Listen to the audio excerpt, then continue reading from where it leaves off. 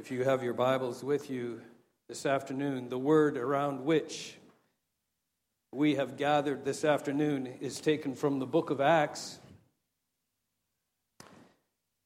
Acts chapter 9. If you've been with us for some time now, you know that our theme is Not Ashamed. Taken from the book of Acts, or as I would prefer to call it, the Acts of the resurrected Savior through the lives of his people. This afternoon we've come to Acts chapter 9, kind of a shifting in the saga of the early church. And I'd like to read, beginning in verse 1, and I'll read all the way through, this passage. Oh, have I got the wrong one? Beginning in verse 1. And I'll read through 19a.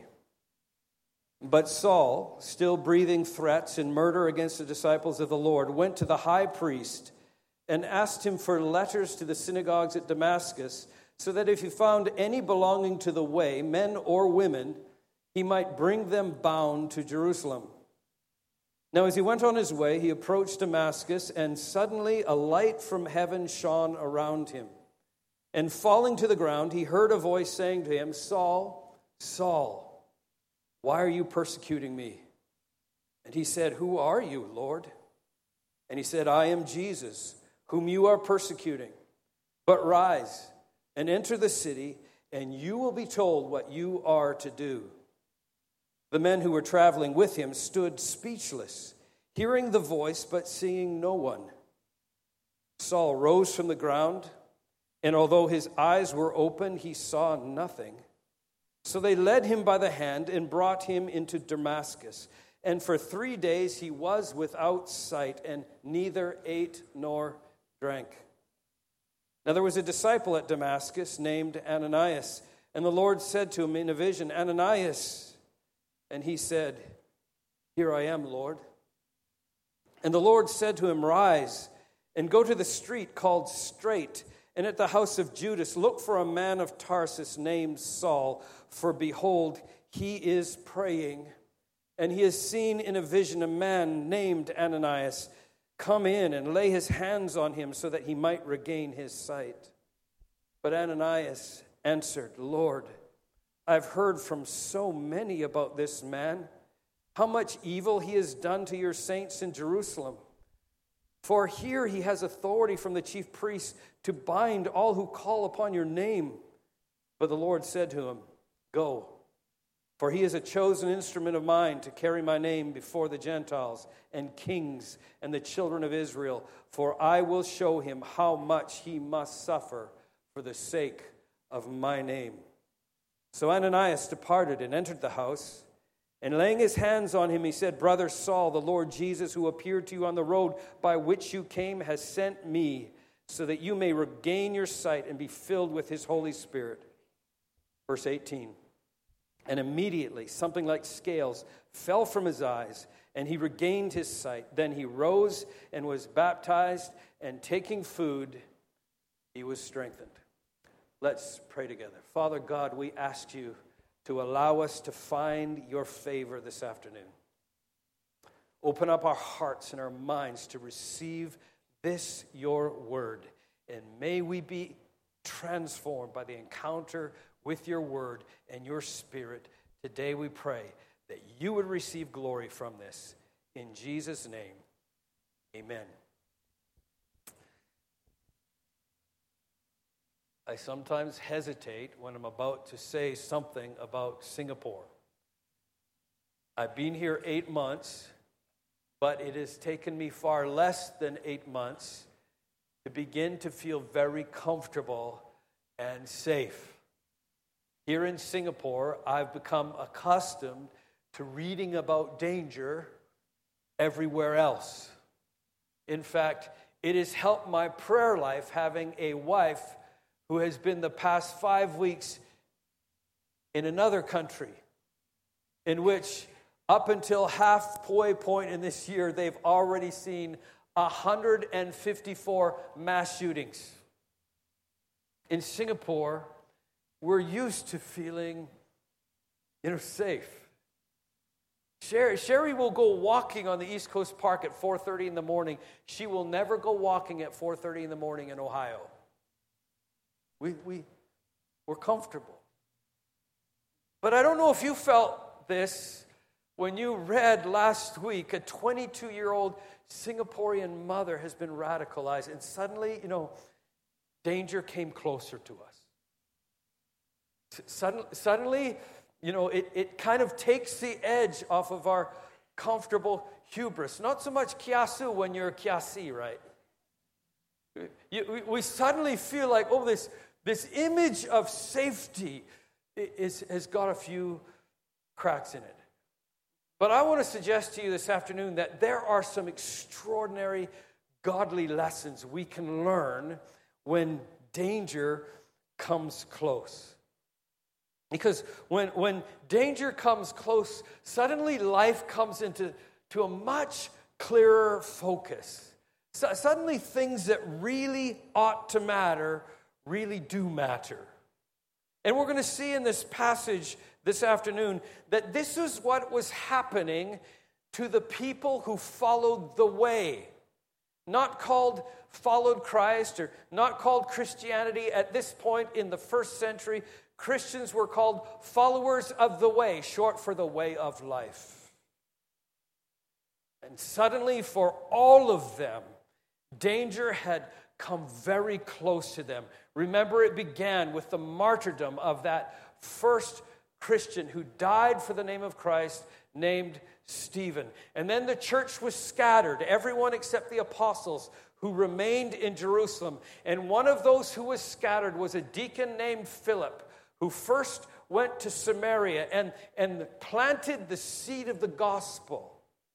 So much so that he must have been exhausting all the baptizing he was doing. And then he went south to Gaza, where he met an Ethiopian treasurer who heard the gospel and was transformed by it and returned to his home nation. And within 300 years, Ethiopia became the first Christian nation on earth because of obedience. That's what discipleship is about. But let's just, by way of introduction, I'm forgetting to move this, look at these first two verses. Suddenly, a new episode. From the dramatic expansion of the gospel in Samaria and in Africa, then we get rushed back to Jerusalem, and this young religious lawyer named Saul, the very same one who held and guarded the clothing of those who stoned Stephen, he had figured out a way to elevate his status by becoming a religious extremist. And he went to the high priest, Scripture says, but Saul, still breathing threats and murders against the disciples of the Lord. Now, this word is fascinating, this word breathing, because it doesn't mean breathing out. I initially assumed that meant that every word was a threat. Every word that came out of his mouth was murder. But actually, the word in Greek is breathing in. His radical religious extremism was so convictional. He craved threats and murder like his lungs craved oxygen. Just breathing it in with every breath. This man went to the high priest in Jerusalem and asked for letters to every synagogue in a foreign city, Damascus, which is now in Syria, asking for the authority to find these disciples of Christ, any followers of the way, and bring them back in shackles to Jerusalem. Saul's religious extremism was good for his career. In just 2 chapters, he'd gone from a young man on the sidelines guarding the clothing of those who were doing dirty deeds dirt cheap, and he was right in the middle of it now. He had elevated himself in authority. He had leveraged his hatred for these apostate, heretic Jews to a position of great authority. And he was granted authority that extended even 150 miles from Jerusalem right into the heart of Damascus. It's, by the way, from this story that many believe we get our English expression, get off your high horse. I remember as a primary Sunday school student sitting in Mrs. Tottenham's class. And some of you who were part of GBC from the very beginning, you know the teaching procedure, right? The teacher of the children's class sits with the Bible on her lap, and she holds up a Sunday school picture. And I didn't realize until I began teaching Sunday school that they didn't actually have the story memorized, because all of the words of the story were on the back of the picture, right? You remember that too, right? And Mrs. Tottenham showed me the picture of Saul being knocked off his high horse by the power of God. And so from that time on, I remember this as a time in which God knocked a proud man down off of his high horse. That, if you've traveled in the West, like all of our heroes, they ride high horses. We like our heroes on horses. Like, this emperor, Octavian. You can't really tell because it's not so clear, but this is a muscular horse. Basically for us, a saddle is like a traveling throne on an animal. All of our heroes rode these because even short heroes look awesome on a muscular horse. And so we often use this phrase, get off your high horse. If we're talking to somebody and they seem to be full of pride or full of hubris, we will tell them, get off of your high horse. You've got such an inflated view of your place in the world. In fact, we often tag that phrase with the previous phrase, which is, how did you become so high and mighty? Get off of your high horse. And Saul's passion to destroy this heretic Jewish sect put him up on a high horse, but he was about to discover that even those with great authority bringing threats to others will also be exposed to another great holy danger.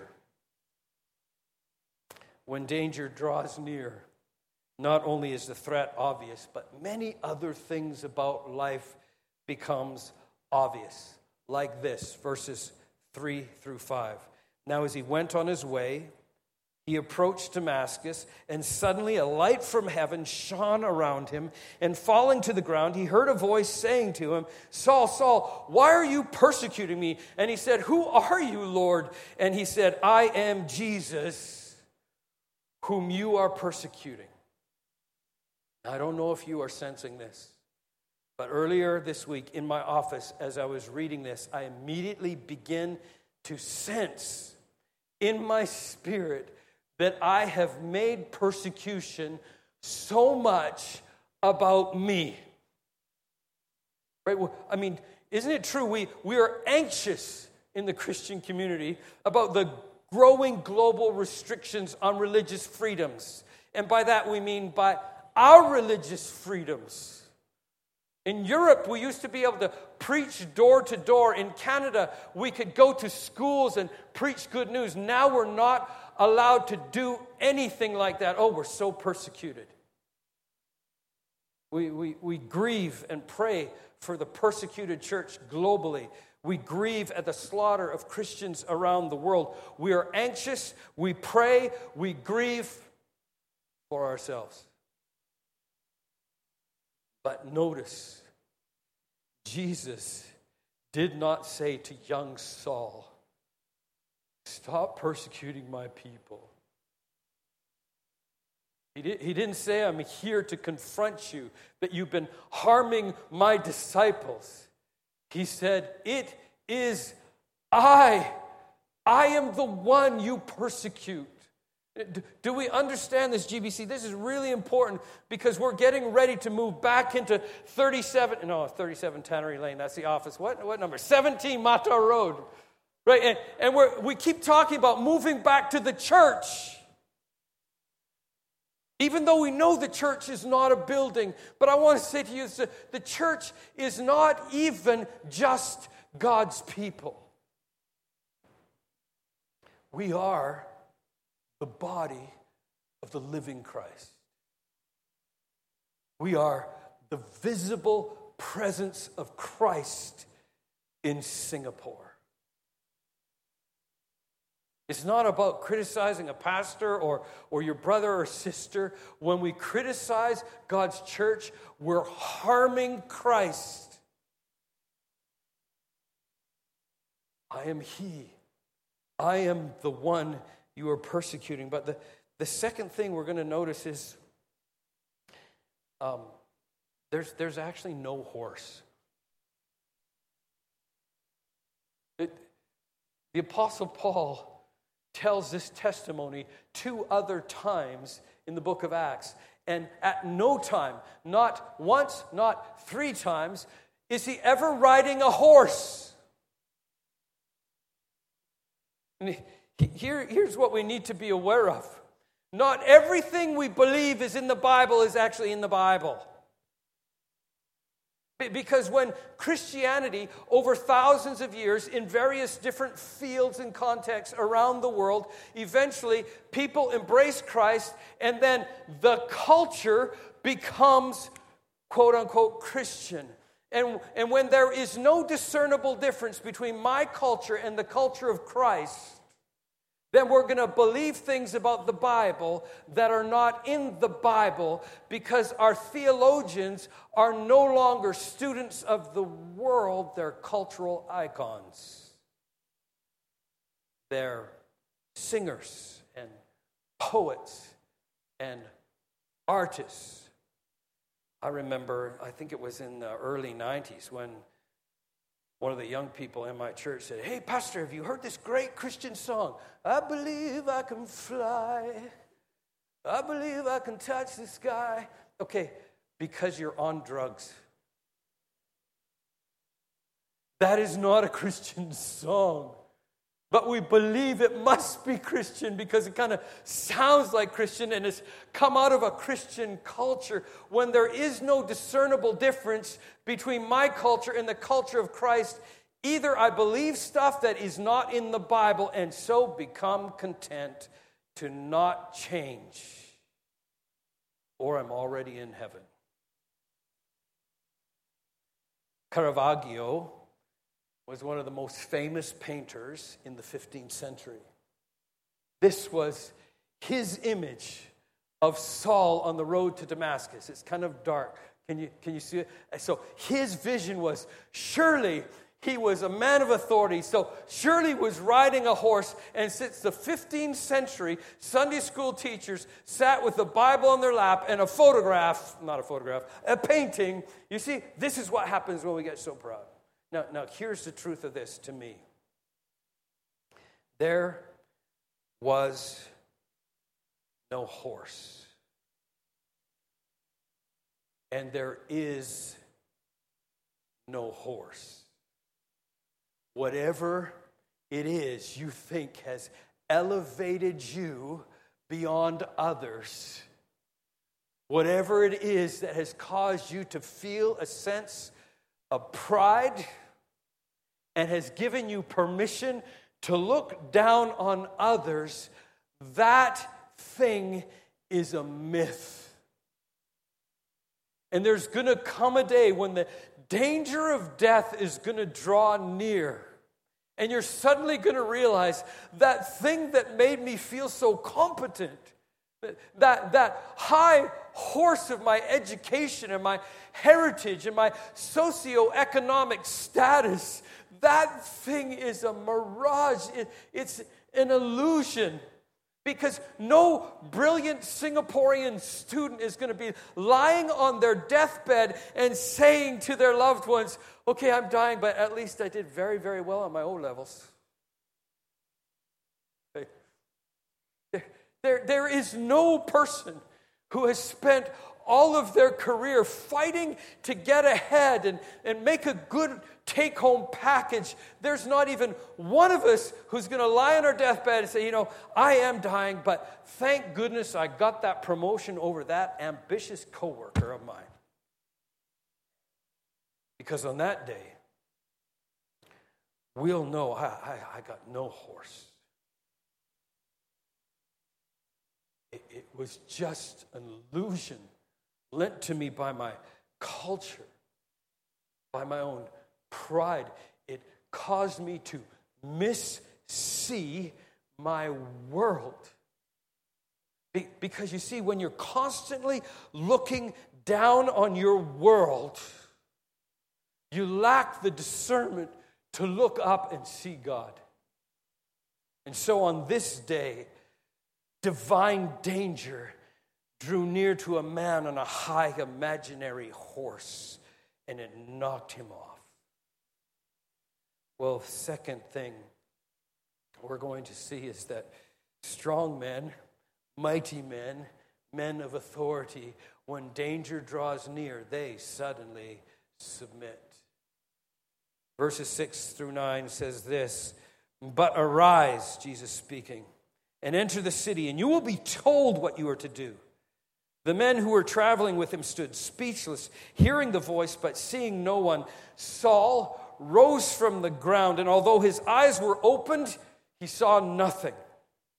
So they led him by hand and brought him into Damascus, and for 3 days he was without sight and neither drank nor ate.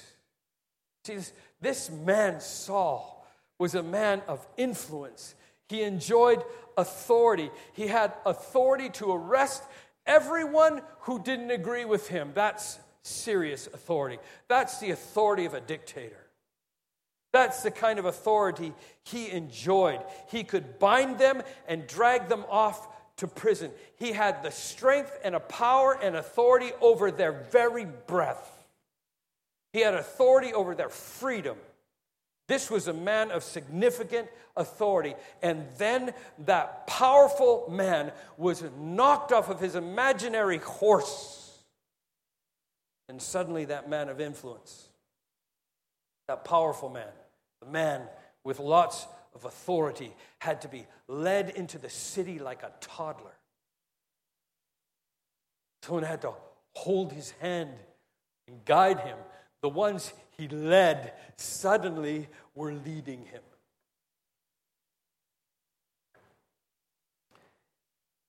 Saul experienced the illusion of power, just like Bill Watterson's Calvin. I don't know if you read Calvin and Hobbes, but I do.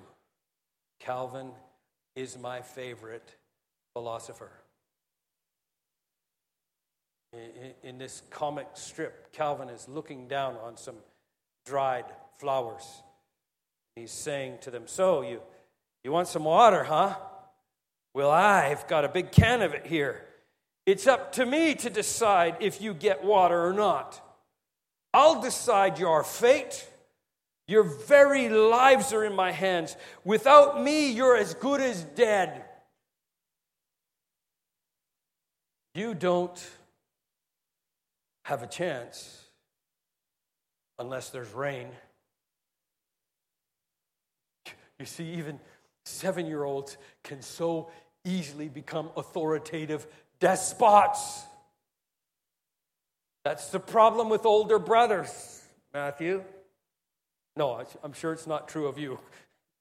But my brother, 17 months my senior, he had authority over me in all ways.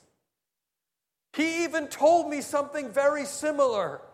It's up to me whether you live or die. And when you're 5, that is real.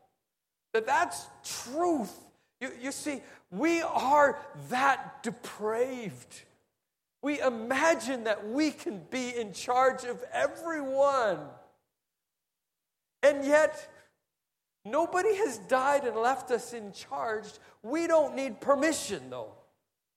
And just like Calvin, we eventually find out that there is a God who makes the rain to fall and the sun to shine, and the sun comes up whether or not I grant it permission. Suddenly, even powerful men, strong men, submit. Revelation comes when we learn to look up. Third, Acts chapter 9, verses 10 through 16. Now there was a disciple at Damascus named Ananias. The Lord said to him in a vision, Ananias, and he said, Here I am, Lord. Let me just put it this way. That's too small for you to read. Obedient disciples doubt. I need to help you with this. Because for some of you, the evil one has drawn close and have reminded you how fragile your faith is. Because you have anxiety. Because you wonder when trouble comes, what is God up to? Let me assure you, obedient disciples do have doubt. Ananias was an obedient disciple. You know he was because he said the first phrase of every man who met God and declared his obedience. And that phrase is, Here I am, Lord. It's indicative of a man who has turned his face toward the Almighty, who has looked up and spied greatness. It is what Abram said just as God was about to test him. Just as God was about to say, Abram, take your son, your only son, and sacrifice him. He said, Abram. And Abram's response was, Here I am, Lord. It's the same response Jacob had when Jacob was called by God. And Jacob's response was, Here I am. It was the same response that Joseph had when God spoke to Joseph and said, Go to your brothers. They're about to throw you in a pit. Go to your brothers. And Joseph said, Here I am, God. It's the same response that Moses had. It was the same response of Isaiah when he was in the temple and he saw the Lord high and lifted up, heard the whisper of God, Who shall we send and who will go for us? And Isaiah said, Here am I, Lord. This is the response of an obedient disciple. But obedient disciples have doubts. Doubts like those expressed by Asaph in Psalm 73, verses 12 through 14. This man who loved the Lord and wrote songs of worship for the people of God, he also wrote these words, Behold, these are the wicked, they're always at ease, they increase in riches, but me, all in vain have I kept my heart pure. All in vain have I washed my hands in innocence. For all day long I have been intensely stricken and rebuked every morning. Obedient disciples have doubts. Martin Luther is a hero of the Reformation. He was a hero who had doubts. He wrote this, For more than a week I was close to the gates of death and hell. I trembled in all my members. Christ was wholly lost to me. I was shaken by desperation and blasphemy of God. Charles Spurgeon wrote these words. I think when a man says, I never doubt, it is then quite time for us to doubt him. It is quite time for us to begin to say, you poor soul. I'm afraid you are not on the road at all, for if you were, you would see so many things in yourself and so much glory in Christ, more than you deserve, that you would be so much more ashamed of yourself as even to say, it is too good to be true. And I love these words of John Calvin, who had an obedient heart and yet wrote these words, For unbelief is so deeply rooted in our hearts, and we are so inclined to it that not without hard struggle in each one are we able to persuade himself of all that we confess with our mouth, namely, that God is faithful. Do you understand that you should relax and be comforted in the work of Christ? It is faith in his work about which we can be confident. It is because we say with the apostle, I know whom I have been. What? I am persuaded to believe that he is faithful to keep that which I've committed to him. Not that I'm faithful, because my lack of faith troubles me every day. Obedient disciples, we have doubts, but don't allow the evil one to convince you that your doubts are a sign of personal failure. Our doubts, are an opportunity, a platform for a faithful God to prove himself. I have already proven the waste of a life engaged in his own efforts and passions. My faith is not in my improved religious performance. My faith is in his work on the cross and daily in me. And God received the doubts of this obedient Ananias. It gave the Lord opportunity to prove himself to this man. That's why obedience is the key to discipleship. The key is not how much Bible information you know. The key is not how often you sit in these pews and listen to a preacher preach. The key is how often do I say, here I am, God. Doubts and imperfections, here I am, and then I obey. Finally, verse 17 and 19. The gospel is evident or obvious as his people are committed to obedience. Beginning of verse 17, so Ananias departed and entered the house. It wasn't a long argument. God said, go, rise and go. Ananias was obedient.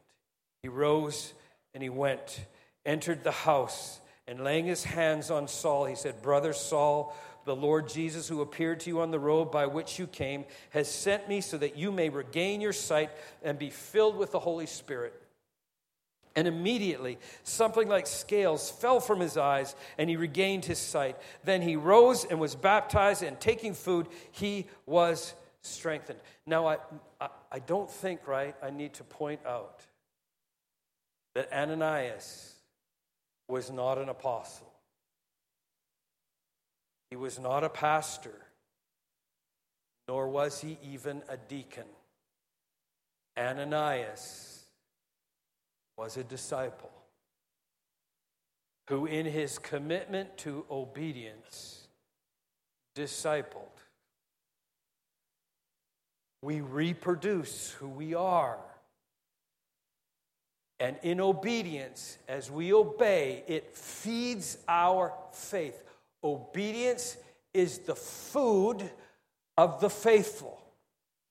As we say yes to God, we see him at work, and that feeds our faith. Now, this is an unfair trick question because we're Singaporean.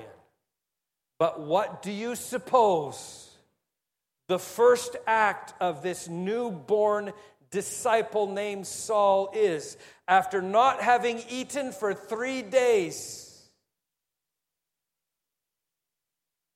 He was baptized.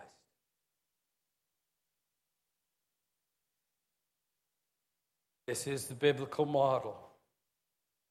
As disciples, learn to be obedient. The first act of obedience is they are immersed in the identity of Christ. Why? Because that shows the power of the cross. This is why the mode of baptism matters. Because you see, religious activity, I can cleanse myself, but only God can raise the dead. His first act as a disciple was to model obedience, not eat, but to feed his faith through obedience. And he was immersed, and then he rose resurrected. Now, here's something I've observed at 27 years serving in, everywhere. We have this view that when we pray that prayer and receive Jesus into our life, we become Christians. But when we're baptized, that's when we change our religion. And oftentimes, I've encountered people struggling with baptism, and they think, if I'm baptism, then I'm changing my religion from Presbyterian to Baptist or Buddhist to Baptist. I'll just pray that prayer. I'm still a Christian, right? And I will say right. I will say right. But biblically, as we have gathered around this word this afternoon, the Apostle Paul was not changing his religion from Judaism to Christianity. The Apostle Paul, in that moment, was losing his religion. Because no more was he depending on his religious conviction that ended up in the slaughter of others who didn't share his religious conviction. No more would his status before God depend upon his own religious performance. Now and forever, his status before the living God was dependent upon the work of Christ on the cross.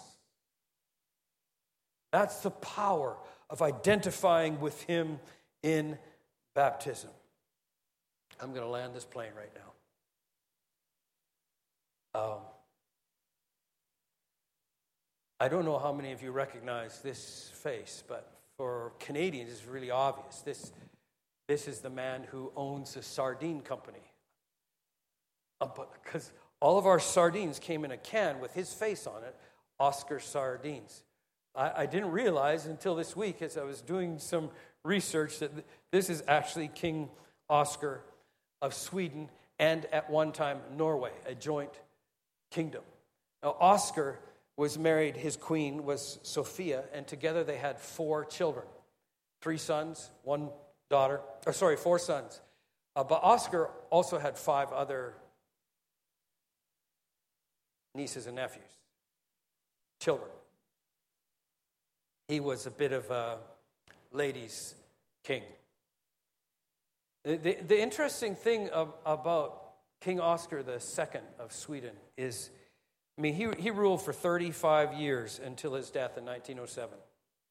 He had 4 sons, but only 3 are listed as having any kind of inheritance. Only 3 were listed as heirs to the throne of Sweden. And as I looked into this, I realized it is because of what was called the Ebba Munck scandal. Ebba Munck came from a good family, but not from royal blood. She was the handmaiden of King Oscar II's first son's wife, Queen or Princess Victoria. And in the process of serving the princess, she got to meet other members of the royal family. And this, by the way, is Ebba Munck. And in the process of serving the daughter-in-law of the king, Oscar III, curiously named Oscar because he had the same persuasions as his father. He loved the ladies, kind of the Prince Harry of Sweden, right? He just really loved the girls. And he came around to visit his brother, and not only, of course, knew his brother's wife, but met his brother's handmaiden, Ebba, and talked sweet prince royal thoughts to her ears, whispered scandalous things to her. But Ebba just happened to be a follower of Jesus. And in response to a man on a high horse, she was not ashamed of the gospel. And she shared good news of Jesus Christ with this man, Oscar III, heir to the throne. And because the gospel is the power unto God for salvation, this man was transformed. So he asked for her hand in marriage. It wasn't that he was catting around that was scandalous. It was that he would marry his sister-in-law's handmaiden that was scandalous. He was out of the family.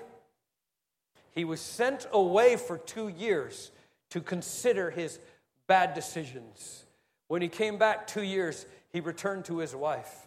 They left for England and lived in relative anonymity for the rest of their lives, just doing Christian ministry. While in England, a friend who knew his story wrote him and said, "Hey, Oscar, do you have regrets?" And in his return letter, Oscar, former royalty, formerly a man on a high horse, wrote these words: "My dear friend, I'd rather have Jesus than silver or gold. I'd rather be his than have riches untold. I'd rather have Jesus than houses or lands. I'd rather be led by his nail-pierced hand." You know that hymn? This was a man who gave up everything for the sake of the cross. So he gladly proclaimed, "I would rather have Jesus than anything this world affords today." I don't know what road you're on. I don't know what high horse you're traveling it on. I don't know how God, the divine danger, finds you today.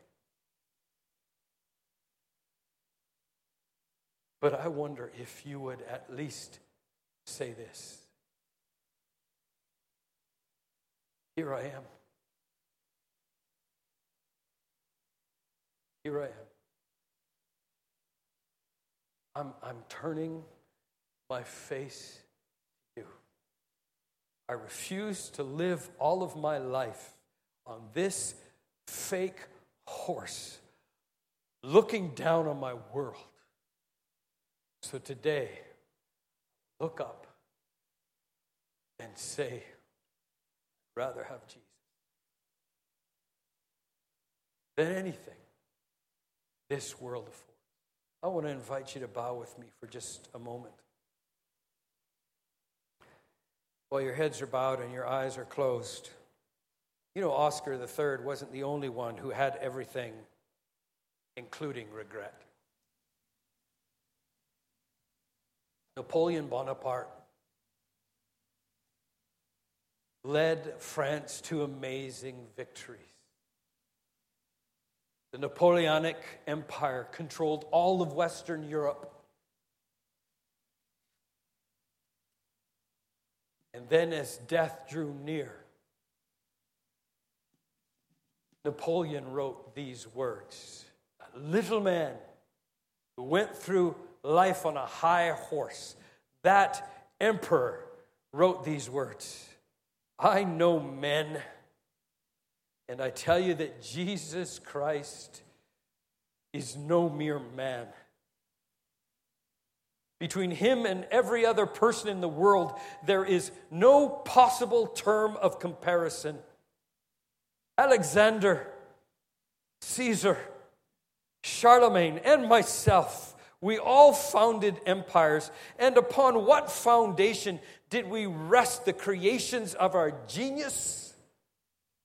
Upon force. But Jesus Christ founded his empire upon the love of a cross. And at this hour, while all men have abandoned me, millions would die for him. This afternoon, I don't want to ask you if you're ready to die for him. Because it is much, much more difficult to turn your face to him and say, "Here I am, Lord. I will live for you." And every day of my life, I will breathe in not threats and murder, but I will breathe in grace and mercy. And everything you ask of me, I will say, "Yes, Lord." For your glory, equip me to represent the good news, the gospel of Jesus Christ. While your heads are bowed and your eyes are closed, maybe you sense the Lord has met you here in this place this afternoon. Would you dare to whisper a prayer of obedience in your heart, through your doubts, through your anxieties? Would you dare to whisper in your own heart, "Lord, I am here. My face is turned toward you. Speak, for your servant is listening." Father God, I thank you that still today you wait to hear the prayers of your people. We bless you that you provide us with all we need, strength and perseverance to say yes to you.